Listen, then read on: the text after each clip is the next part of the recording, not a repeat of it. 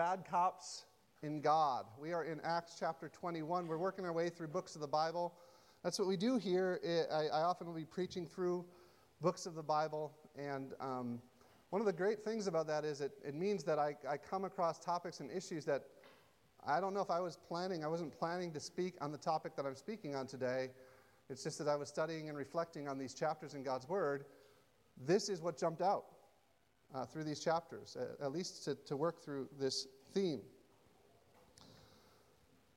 I don't think we need to be living with our heads in the sand, but over the last few years particularly, we've seen in our culture, particularly in the U.S., but even into Canada, we've seen the role of law enforcement spark controversies in various communities. While some communities, particularly in the United States, African American communities, have always had what could, as charitably as I could, describe it as an uneasy relationship with government authorities, 2012, the shooting death of Trayvon Martin was significant. I observed last week, there's been many ages of outrage. The only thing that's really different about the age of outrage we find ourselves in, possibly, the only thing that's really different is the role of the internet and social media play in our age of rage. And the internet brings the rage home to many of us, almost to an overwhelming degree. And after Trayvon, there was Michael Brown, Eric Garner, Tamir Rice, and the hashtag Black Lives Matter became a movement, and a polarizing one at that. And those who defended the authorities, those who defended the police as those who are trying to do an impossible job, some employed the counter hashtag Blue Lives Matter, and thus lives were drawn in the sand. This all corresponded, in the States with the rise of Donald Trump, who one of his promises in this pursuit to make America great again, promised to restore law and order in American cities. And after his unlikely victory last fall, protests erupted in various American cities, sometimes engaging in violence, even as we saw last month in Charlottesville between the alt-right and the Antifa. And if you don't know who these people are, well, that's great, wonderful. If you do, you know that it just seems we're in a tinderbox right now. And sometimes it seems that the anarchy has spilled over and is ruling on the streets. The U.S. right now is like a pot of water boiling on a stove, and sometimes that water splashes over here up into Canada. We can't just bury our heads in the sands as Canadians or as the church. The alt-right is here. Antifa is here. The anarchists, I've seen some of them here in our city. They're here, and we're in Ottawa, so obviously the government is here. And I don't bring this up today to be sensational or to try to preach from newspapers. It's exactly the opposite. I didn't mean to have this be my message today. But I bring it up only to state that there are serious questions being asked today about the legitimacy of government to enforce laws, and questions being raised today about the manner in which our governments, in particular, enforce the law.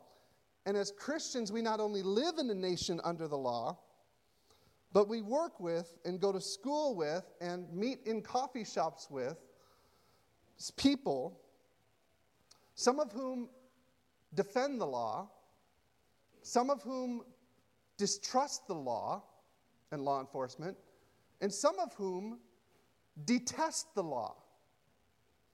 And if you're like me as a Christian and you find yourself at the workplace or at school or at the coffee shop in some of these conversations, I know sometimes my answer as a Christian and maybe your answer as a Christian is sometimes just, I just try not to get involved in all that. And that's sometimes what we do. And so, as I said, I had not really any intention in speaking on the topic this week, but as I reflected on our text today from Acts chapter 21, 22, and 23, I was struck by how central to the story the role of law enforcement plays in these chapters, as the Apostle Paul, and there's an illustration of the Apostle Paul, as the Apostle Paul finds himself at the mercy of forces he can't control. One man in particular, this man who's named in chapter 23, his name is Claudius Lysias. He is the Roman tribune. And he plays a prominent role over these 3 chapters that Paul's in Jerusalem. And it's actually this man, Claudius Lysias, who actually, through his intervention in Paul's life, protects him from the mob in Jerusalem, moves him to Caesarea where he can give defense of his faith in front of kings, and then ultimately through that leaves Paul to Rome. This tribune, Claudius Lysias, basically is a stand-in for the entire Roman law enforcement system. He's like, I don't know, he's like the chief of police, or as an American, I would see him as like somebody who works for the Bureau of FBI. Maybe in Canada, he'd be like, what do you guys have in Canada? RCMP. So the chief guy of the RCMP. But the basic takeaway from these two chapters, and more, even starting in chapter 21, the basic takeaway is this, that God preserves the Apostle Paul and sends him to complete his mission through the Roman justice system. And we need to be clear that that's the point. We don't want to miss it. And in fact, in the middle of all this tale of this 3 chapters where Claudius Lysias is involved, and listen, in the book of Acts, 3 chapters to have one man feature prominently in 3 chapters in the book of Acts is significant. And smack in the middle of these 3 chapters, after Paul has defended himself against the Jewish high council, and before Paul is moved to Caesarea, where he'll defend himself before the governor and then the king, in the middle of this, at the exact center of this, and Luke employs literary devices to focus on the center, Paul is in prison and he's visited by Jesus himself, appears to Paul, and says to him this. And you can see here in Acts 23, verse 10, you see Claudius Lysias' involvement in preserving Paul, but then we realize it is actually Jesus who is working behind the scenes. And so he says in verse 20, Luke writes for us, when the dissension became violent, that's after Paul's speaking to the Jewish high council, the tribune, Claudius Lysias, afraid that Paul would be torn to pieces by them, commanded the soldiers to go down and take him away from among them by force and bring him into the barracks. And the following night, as Paul's imprisoned and chained in the barracks, the Lord stood by him and said, "Take courage, for as you have testified to the facts about me in Jerusalem, so also you must testify in Rome." And that's central, and we have to see that as central. It's Jesus who is directing Paul and moving Paul to Rome. But this is unlike previous missionary calls. This is not like in Antioch when Paul and the prophets are gathered around, seeking and fasting over God's will, and they hear the Holy Spirit say, "Send Paul out and Barnabas out to the work I've called them." This is unlike at Troas where Paul is praying and he every door's been closed, and then God gives him a vision of the Macedonian who says, "Come here."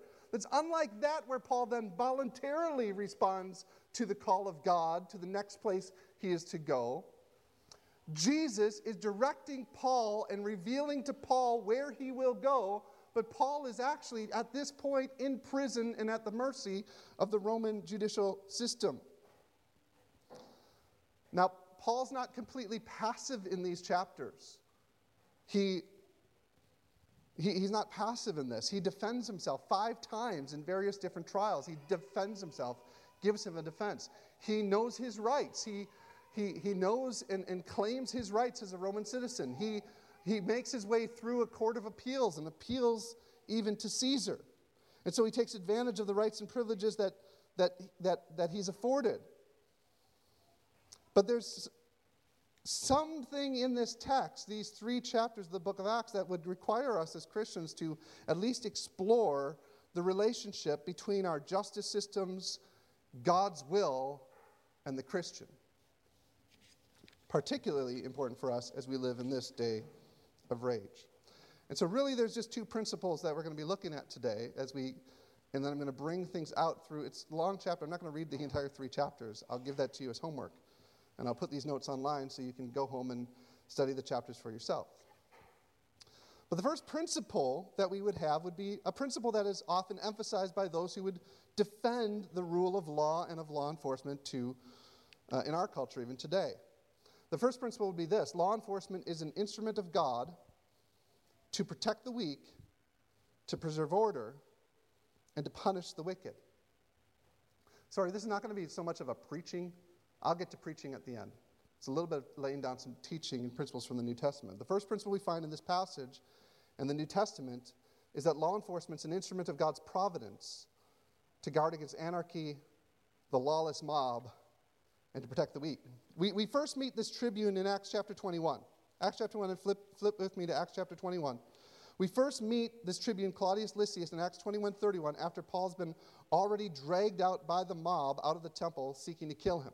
And look at how quickly Claudius and his men arrive on the scene. It says this in Acts 21:30. It says, "Then all the city was stirred up and all the people ran together. They seized Paul." Now, just a highlight. Well, this is what happened. We talked about it last week. Paul had actually taken the advice of some of the leaders of the church in Jerusalem. He had taken 4 Jewish men up to the temple and actually sponsored them as they made their Nazirite vows at the temple. As Paul was there making his way to and from the temple, he was seen, and some evil men stirred up the crowd against him and slandered him and said, "This man has been taking Gentiles into the temple, which was against the law." And that's where this crowd has come from. That's where this mob has come from. And so the whole city is stirred up. Acts 21, verse 30. The whole city is stirred up. The people ran together. They seized Paul, dragged him out of the temple, and at once the gates were shut. And as they were seeking to kill him, word came to the tribune of the cohort that all Jerusalem was in confusion. He at once took soldiers and centurions and ran down to them. And when they saw the tribune and the soldiers, they stopped beating Paul. Man, these guys got on the scene pretty quickly. And then the tribune came up and arrested him and ordered him to be bound with 2 chains. He inquired who he was and what he had done. Now some in the crowd were shouting one thing and some another. And as he could not learn the facts because of the uproar, he ordered him to be brought into the barracks. And when he came to the steps, he was actually carried by the soldiers because of the violence of the crowd. For the mob of people followed, crying out, "Away with him!" The lawless mob had taken their vengeance into their own hands by the time that Claudius Lysias already got on the scene. This was complete anarchy. They were already beating Paul to death when they arrived. They literally had to arrest Paul just to protect him, to keep him safe from the violence and the anarchy of the crowd. And this is not the only time in these chapters. We already read in chapter 33 where Claudius Lysias has to intervene to protect Paul from the mob. And we noted last week that this violence is deeply, the violence that we see on display in this crowd is deeply rooted in the heart of humanity. Violence is deeply rooted in mankind's hearts. Yeah, if you're here today and you're a Christian, I can show you in the Scripture. If you're here today and you're not a Christian and you don't yet take the authority of Scripture, as you haven't yet bowed to the authority of Scripture, I pray that you will, but I can show you through history the simple fact that violence is deeply rooted in the heart of man. Starting with the Scripture, violence is depicted in the Bible as early as the first 2 sons after Eden, as Cain slew Abel because his deeds were righteous and his were wicked. In the days of Noah, it said that the earth was filled with violence. Moses, and I'm walking through, some of you guys who are in my Sunday school class, walking through the storyline of the Bible. The Bible is a violent storyline. Moses, his first attempt and his first failed attempt at delivering the people of Israel from slavery was to incite a violent rebellion. As he intervenes and he killed the Egyptian who was beating the Hebrew slave and went to his countrymen and said, "All right, rise up with me." And then they said to him, "Who made you a judge and a ruler over us?" After taking the land of Canaan, the nation of Israel devolved into violent anarchy in the book of Judges as every man did what was right in his own eyes. Atheists will tell us today, they'll say, "Man, the Bible is just a book filled with violence." And they mean that as a critique of the Christian faith. And I say, yes. The Bible is a book filled with violence because the Bible is detailing the human heart, which is filled with violence. The Bible, in part, is detailing God's case against the violence and the hatred in the heart of man. But you can see this outside of the Bible. Look at the last century. The last century was supposed to be the most enlightened, the most educated century of human history.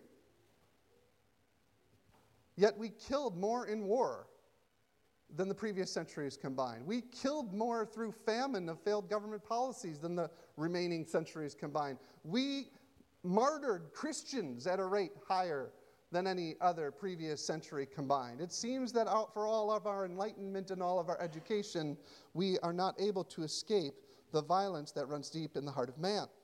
And thus, it's part of God's providential mercy that he institutes governments to guard against the violent tendency of our hearts that is expressed whenever we are left to our own devices through anarchy. This is the Christian position, that God has instituted governing authorities, legal systems, and law enforcement to do three things: to protect the weak, to preserve the order, and to punish the wicked. Romans chapter 13, verse 1. This is the main teaching text. The Apostle Paul writes this. Even as he's experiencing it in Acts, he's writing it in Romans, where he says, "Let every person be subject to governing authorities. For there's no authority except from God, and those that exist have been instituted by God. Therefore, whoever resists the authorities resists what God has appointed, and those who resist will incur judgment. For rulers are not a terror to good conduct, but to bad. Would you have no fear of the one who's in authority?" And we see in these chapters in the book of Acts how God is using this government man, this law enforcement officer, Claudius Lysias, to preserve the Apostle Paul and through the Roman system of justice. And justice is preserved in this chapter. We're going to look through some of it quickly. Justice is preserved in this chapter through four ways. First, justice is... I'm going to flip that one. First, justice is preserved through investigation. In Acts chapter 21, this is what happens after he arrests Paul. Acts chapter 21, verse 33, it says, "Then the tribune came up and arrested him and ordered him to be bound with 2 chains. He inquired who he was and what he had done, and some of the crowd were shouting one thing and some another, and because he could not learn the facts because of the uproar, he orders him to be brought into the barracks." He then later in the chapter, actually chapter 22, Claudius Lysias, calls the Jewish Sanhedrin to order so he can know for certain, so he can investigate completely exactly what's their problem with Paul, what are their charges they're bringing against him. And so justice is preserved through this investigation, and partly chapter 21 and into chapter 22 is this man, this law enforcement officer of the Roman system, making an investigation into who is Paul and what is he supposed to have done. Justice is preserved through investigation. We see justice in these chapters being preserved through trial. In these 4 chapters, Acts 22 to 25, and we'll look at it a little bit more next week, but Paul's given no less than 5 different opportunities to speak to his accusers and to make a defense of himself. He first does it in Acts chapter 22 when he speaks directly to the crowd, and he speaks to the crowd in Hebrew, and he says to them, basically he says, "I am a Jew. I was brought up Jewish. I was born in Tarsus, but I was brought up here in Jerusalem. I studied under the famous teachers. I was zealous for the law. I was advancing in Judaism far beyond my contemporaries. I was just like you, and then Jesus met me, and he changed me, and he called me just like Jesus, just like Yahweh called Isaiah in the Old Testament and told him to preach the unpopular message that the people's hearts would be hardened. That's what Jesus did to me, and he met me. He said, 'Saul, why are you persecuting me?' And I said, 'Who are you, Lord?' And he said, 'I'm Jesus who you're persecuting.' And so I went back into Jerusalem with that message to you, my countrymen, saying, 'The Messiah has come. Put your hope in Christ.' And you ran me out of the city. And then Jesus appeared to me and said, 'Go to the Gentiles.' And that's when the crowd lost it again. So Paul makes an defense in Jerusalem in front of his accusers. When Claudius Lysias brings him for like a preliminary hearing in front of the Sanhedrin, Paul talks and speaks and gives a defense to himself in front of the leaders of the Jewish nation. In chapter 23, he's moved to Caesarea, where he gives his defense of himself not only to one governor, but then he's in prison for so long, another governor comes into term. He makes a defense of himself to a second governor, and ultimately he makes a defense of himself to the king of the entire region. And so justice is being preserved in this chapter as Paul's being able to make defense of himself through these trials. Justice is preserved in these chapters And I don't know if these are the only ways justice is preserved and governments use to preserve justice. There's some that come out through these chapters. Justice is preserved through transfer. This is a cool story, and I don't have time to read the whole thing, but basically what happens is as Paul's in prison, there is a plot among the Jews to assassinate him as he's going to be moved from the barracks to where he goes back to the Sanhedrin. And the tribune, Claudius Lysias, hears of this plot to assassinate Paul, and Claudius Lysias has Paul in his protective custody, and so what he does is he realizes he can't send Paul back to the Sanhedrin he's going to be, so he moves him into a different part of the jurisdiction. He moves him to Caesarea. And actually what he does is he sends Paul with 200 soldiers, 200 spearmen, and 70 horsemen in his escort as he moves him from Jerusalem to Caesarea. And so Claudius Lysias is preserving justice. He's protecting those who are in his care through transferring out of the violence. And finally, through appeal. In Acts chapter 25, when Paul's making his appeal and his defense of himself in front of the king Agrippa, and Agrippa's asking him, "What have you done?" Paul makes appeal to a higher court. He says in Acts 25, verse 10, Paul said, "I'm standing before Caesar's tribunal where I ought to be tried." They're saying, "Well, we'll send you back to Jerusalem again. You can make your defense there." And Paul says, "No, I ain't going back to Jerusalem. I'm standing in front of Caesar's tribunal where I ought to be tried. To the Jews I have done no wrong, as you yourself know very well. If then I'm a wrongdoer and committed anything for which I deserve to die, I do not seek to escape death. But if there's nothing to their charges against me, no one can give me back up to them. I appeal to Caesar." And Festus, when he had conferred with his council, answered, "To Caesar you have appealed, to Caesar you shall go." And so, justice is preserved. Justice is preserved through investigation, through trial, through transfer, through the levels of the court of appeals.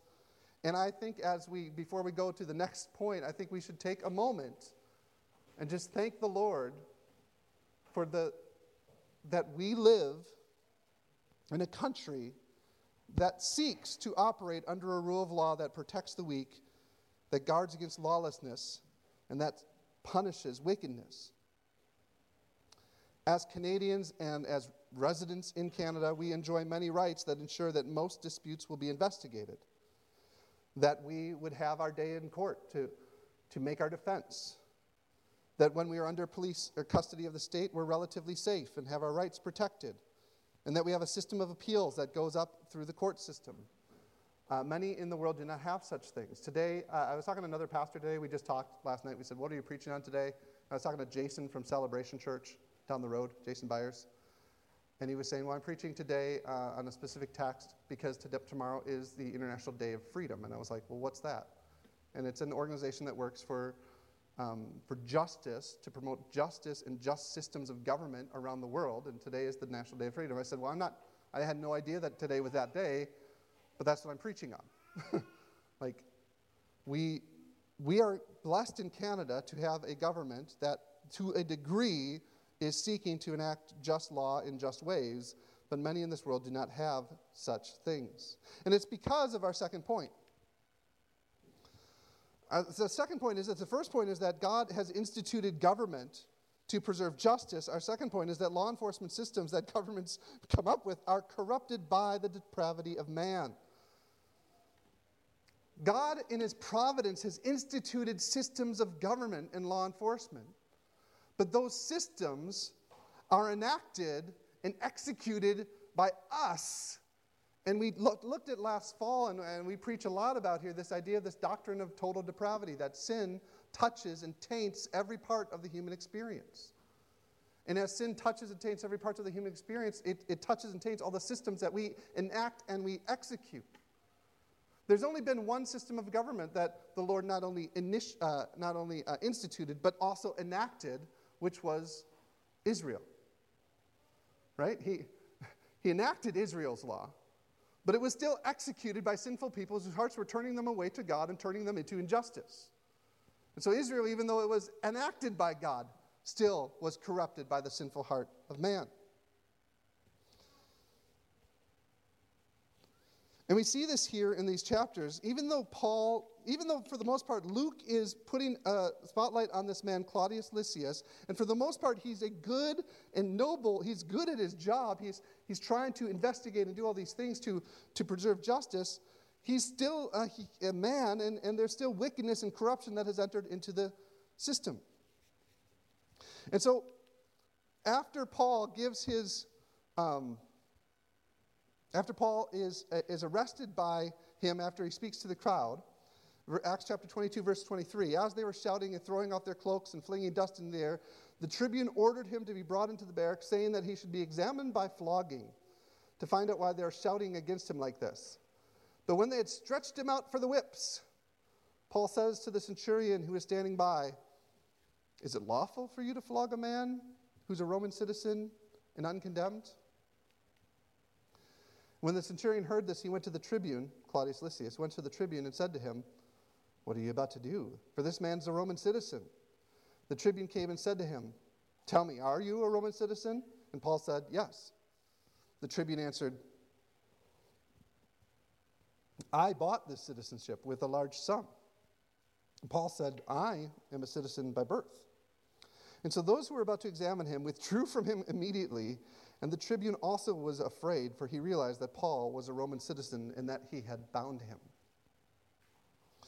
We see in the tribune's response to the chaos of the crowd that law enforcement and human systems of justice are always corrupted by human sin. One of the ways that we see this is that just the very fact that what is legal is not necessarily what is moral.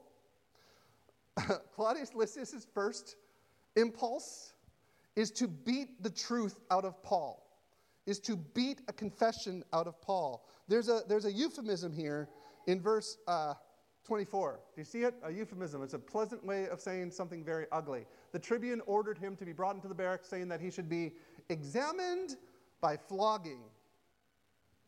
Examined by flogging is a good euphemism for what this actually is, which is torture. Romans flogging employed the same flogging that Jesus endured at the hands of Pontius Pilate. Roman flogging used what was called a cat o' nine tails, which was a leather whip with many different, things on it. I don't know what those are called. Tied into it would have been pieces of pottery and glass and stone. As they whipped across the back, these things would dig into your back and then pull out the skin. It was excruciating. So this idea of, we will just examine him by flogging is a nice way to say we will torture him until he confesses to something. Now notice that up until the point that Paul declares that he's a Roman citizen, it seems that this violent torture would have been a legal means of extracting information or confession from a suspect. I read some articles this week on Roman torture, and they were not pleasant, and I won't get into them. But this was a common practice. It was called extraction torture. It was torturing someone until you got the information and the confession. Now, this is forbidden in Jewish law. This is forbidden in the government that God enacted in the Old Testament, because under Jewish law, under the moral law that God has revealed, you weren't allowed to condemn yourself. All testimony had to be established by 2 or 3 witnesses. And so this type of extraction torture is, in its very nature, immoral. But under Roman law, it was legal. And that's one of the things we have to understand as we look at systems of law, and we don't just simply defend them, but we also distrust them, is that sometimes the law as it is things may be legal that may not be moral. For example, something can be legal but immoral. Obviously, things like abortion is legal in our country, not moral. Many forms of lying and slander are legal. It's not illegal to tell a lie in certain contexts. It is immoral. Things like the age of consent are raised and lowered in Canada on a legal level, but it's not as if they're raising age of consent in God's eyes, changing anything about them on a moral level. Something can be legal but immoral, torture.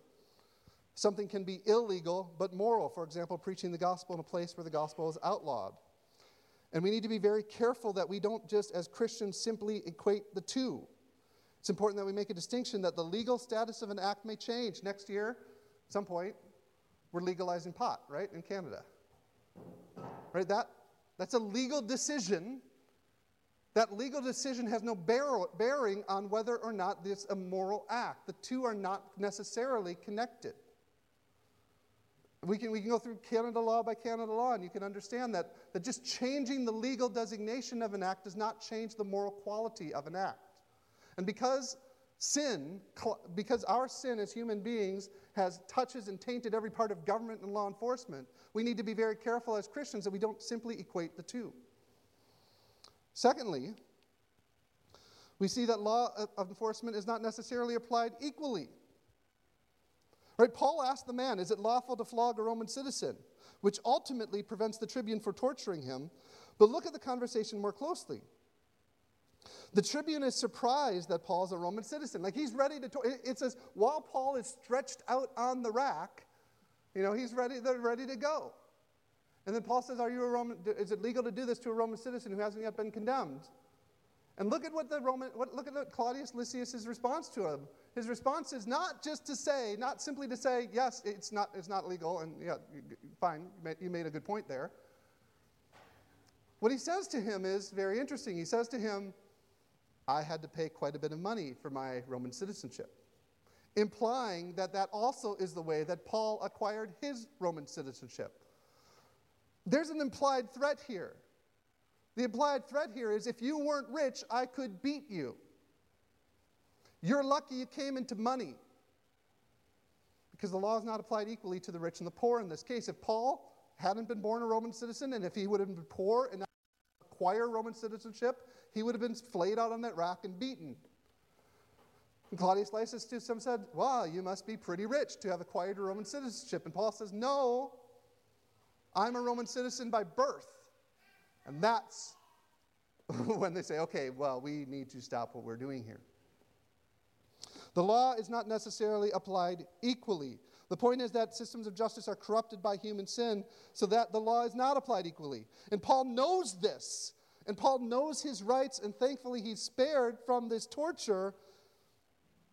But we see injustice here in the system where a rich man could buy a citizenship and be spared torture that a poor man would be forced to endure. And so we've only gone through very quickly your homework is to go and read these 3 chapters on your own and actually study this for yourself.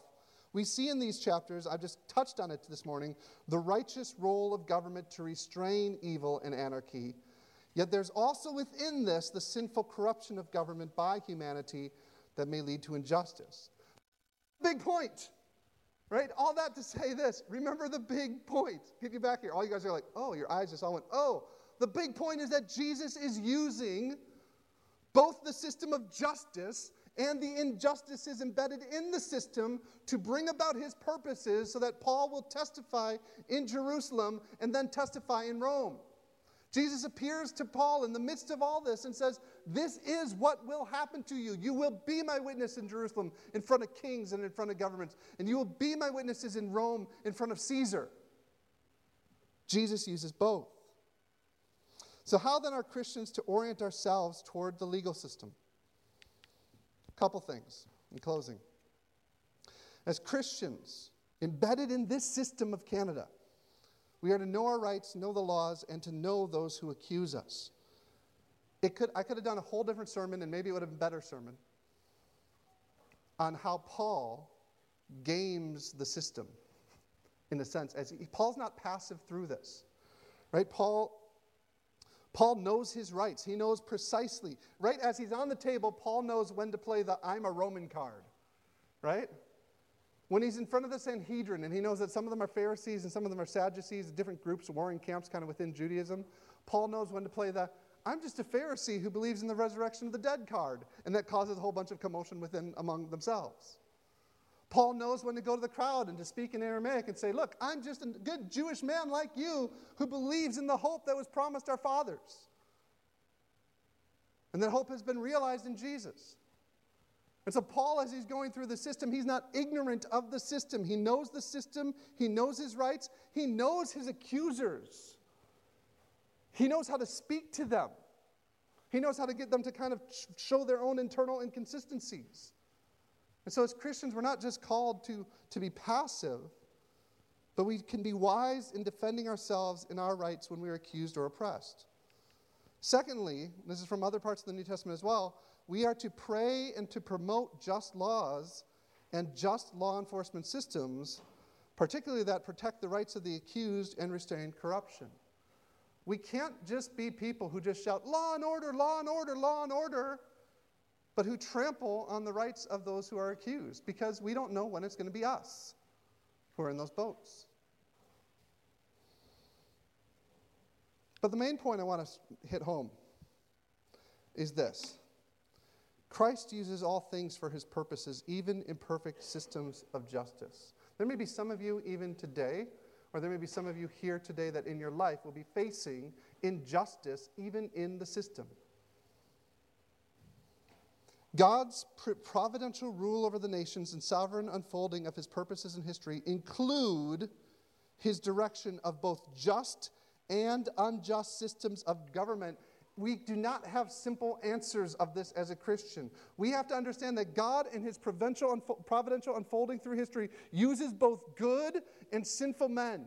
He uses both just systems of government and unjust systems of government to bring about his purposes for humanity. The clearest place this is brought up in all of Scripture is in one of those books that probably a lot of us haven't read for a while. It's the book of Habakkuk.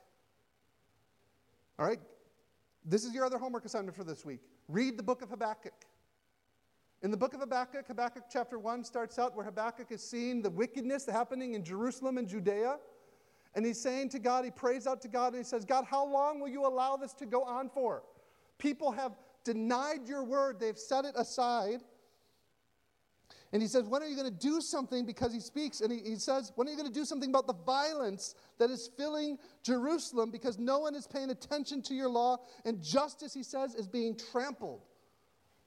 And so Habakkuk's looking around at this unjust system in Jerusalem saying, God, when will you do something about this injustice in the system? And God responds to him and says, I will show you what I'm about to do. I'm going to do something in your day, Habakkuk, that no one would have thought. And Habakkuk's like, what are you going to do, God? What are you going to do? And God said, I'm going to raise up the Babylonians. He calls them their other name, the Chaldeans. He says, I'm going to raise up the Babylonians, and they're going to swoop in like an eagle upon their prey, and it's going to destroy all the unjust systems of Judea. And Habakkuk then says to God, what? They're more wicked than we are. Like their system of injustice is far more unjust than those who you're sweeping away by them. God, how could you do that? How could you use the wicked to punish us? They're worse than us. And the Lord answers back, and I'm paraphrasing the rest of the book. The Lord answers back and he says, I know, Habakkuk, write this down. He actually tells Habakkuk, write this down for future generations, write this down. And he goes and he details and he delineates all the wickedness in the hearts of man and in the systems that they've created.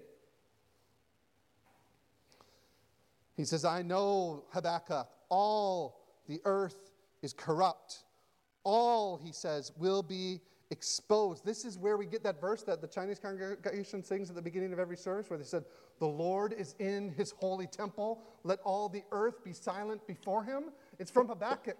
It's from the end of the section where he says, Habakkuk, let me tell you, write this down so everybody is clear. All humanity and all the systems they create are unjust, wicked. All will be exposed and all the earth will be silent before me. But write this down, Habakkuk, the just shall live by faith. And Habakkuk stops complaining and he starts praying for God's mercy to restrain his wrath. He says, oh Lord, we've heard of your deeds. We stand in awe of your ways. But in your wrath, remember mercy. And he calls out to God for compassion because God is just to judge and to sweep away us all. And Habakkuk's a really, really, really important book. Because Habakkuk is the book that Paul uses in the book of Romans to explain the entire gospel. He says, yes, agreed with Habakkuk. The Apostle Paul says, Habakkuk did what he was supposed to do, and he wrote this down, and there is corruption, there is sinfulness, there is injustice, there is violence in the heart of man and in every system we create. But he goes in the book of Romans, an entire expansion on that promise that God gives Habakkuk that the just shall live by faith.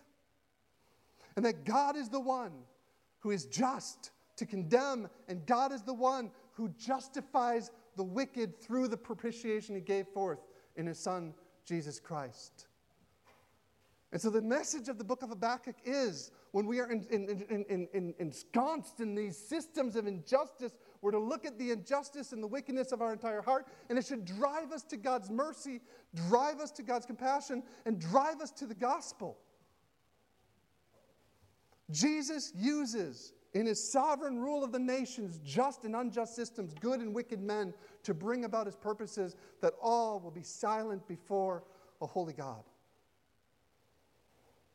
And that's the fourth thing, last thing today. Entrust our souls to the one and only just King. And I'm just going to close the sermon with the words of Habakkuk, the final chapter of Habakkuk, in Habakkuk chapter 3. This is Habakkuk. He stopped complaining and he started praising God. He stopped asking God questions about God's rule of the nations and his injustice, how he allows injustice to reign. And he starts praising God because he starts seeing that his own heart is where the wickedness is. And he needs to call on the mercy of God. And Habakkuk says in 3:16, he says, I hear and my body trembles. My lips quiver at the sound. Rottenness enters into my bones and legs tremble beneath me. Yet I will quietly wait for the day of trouble to come upon those who invade us. Though the fig tree should not blossom, nor fruit be on the vines, the produce of the olive fail, and fields yield no food, the flock be cut off from the fold, and there be no herd in the stalls, yet I will rejoice in the Lord. I will take joy in the God of my salvation. God, the Lord, is my strength. He makes my feet like the deer's. He makes me tread on the high places. Christian, when injustice floods like a sea over our culture and over your soul, entrust yourself. Call upon the name of the Lord. Entrust yourself to the only one who is the just King. Thy kingdom come, your will be done on earth as it is in heaven. Heavenly Father, we come before you today. We are just simple men, simple women, living in a culture, living in a system where at times, God, we see we're very thankful and we defend the government. We're very thankful for the systems of justice that preserve and protect the weak, that preserve order and that punish the wicked. We're thankful, God, we live in a country with such laws. But God, we see the laws applied unequally. Lord, we see the laws allowing things that are immoral or disallowing things that you've called us to do. And so, God, we call out to you. When we see the oppression of humanity, we call out to you that we would wait upon your justice and call upon your mercy. I pray today for anybody in here who struggles with this idea of your sovereign rule over the nations and how you allow justice and injustice to often rule over the nations. God, I pray that we would not see things with a 5-year vision or a 10-year vision, but we would see, Lord Jesus, that you reign now from heaven, and your kingdom will indeed come, and it will be righteousness will flow like a river, justice like a stream, and we wait upon that day. In your name.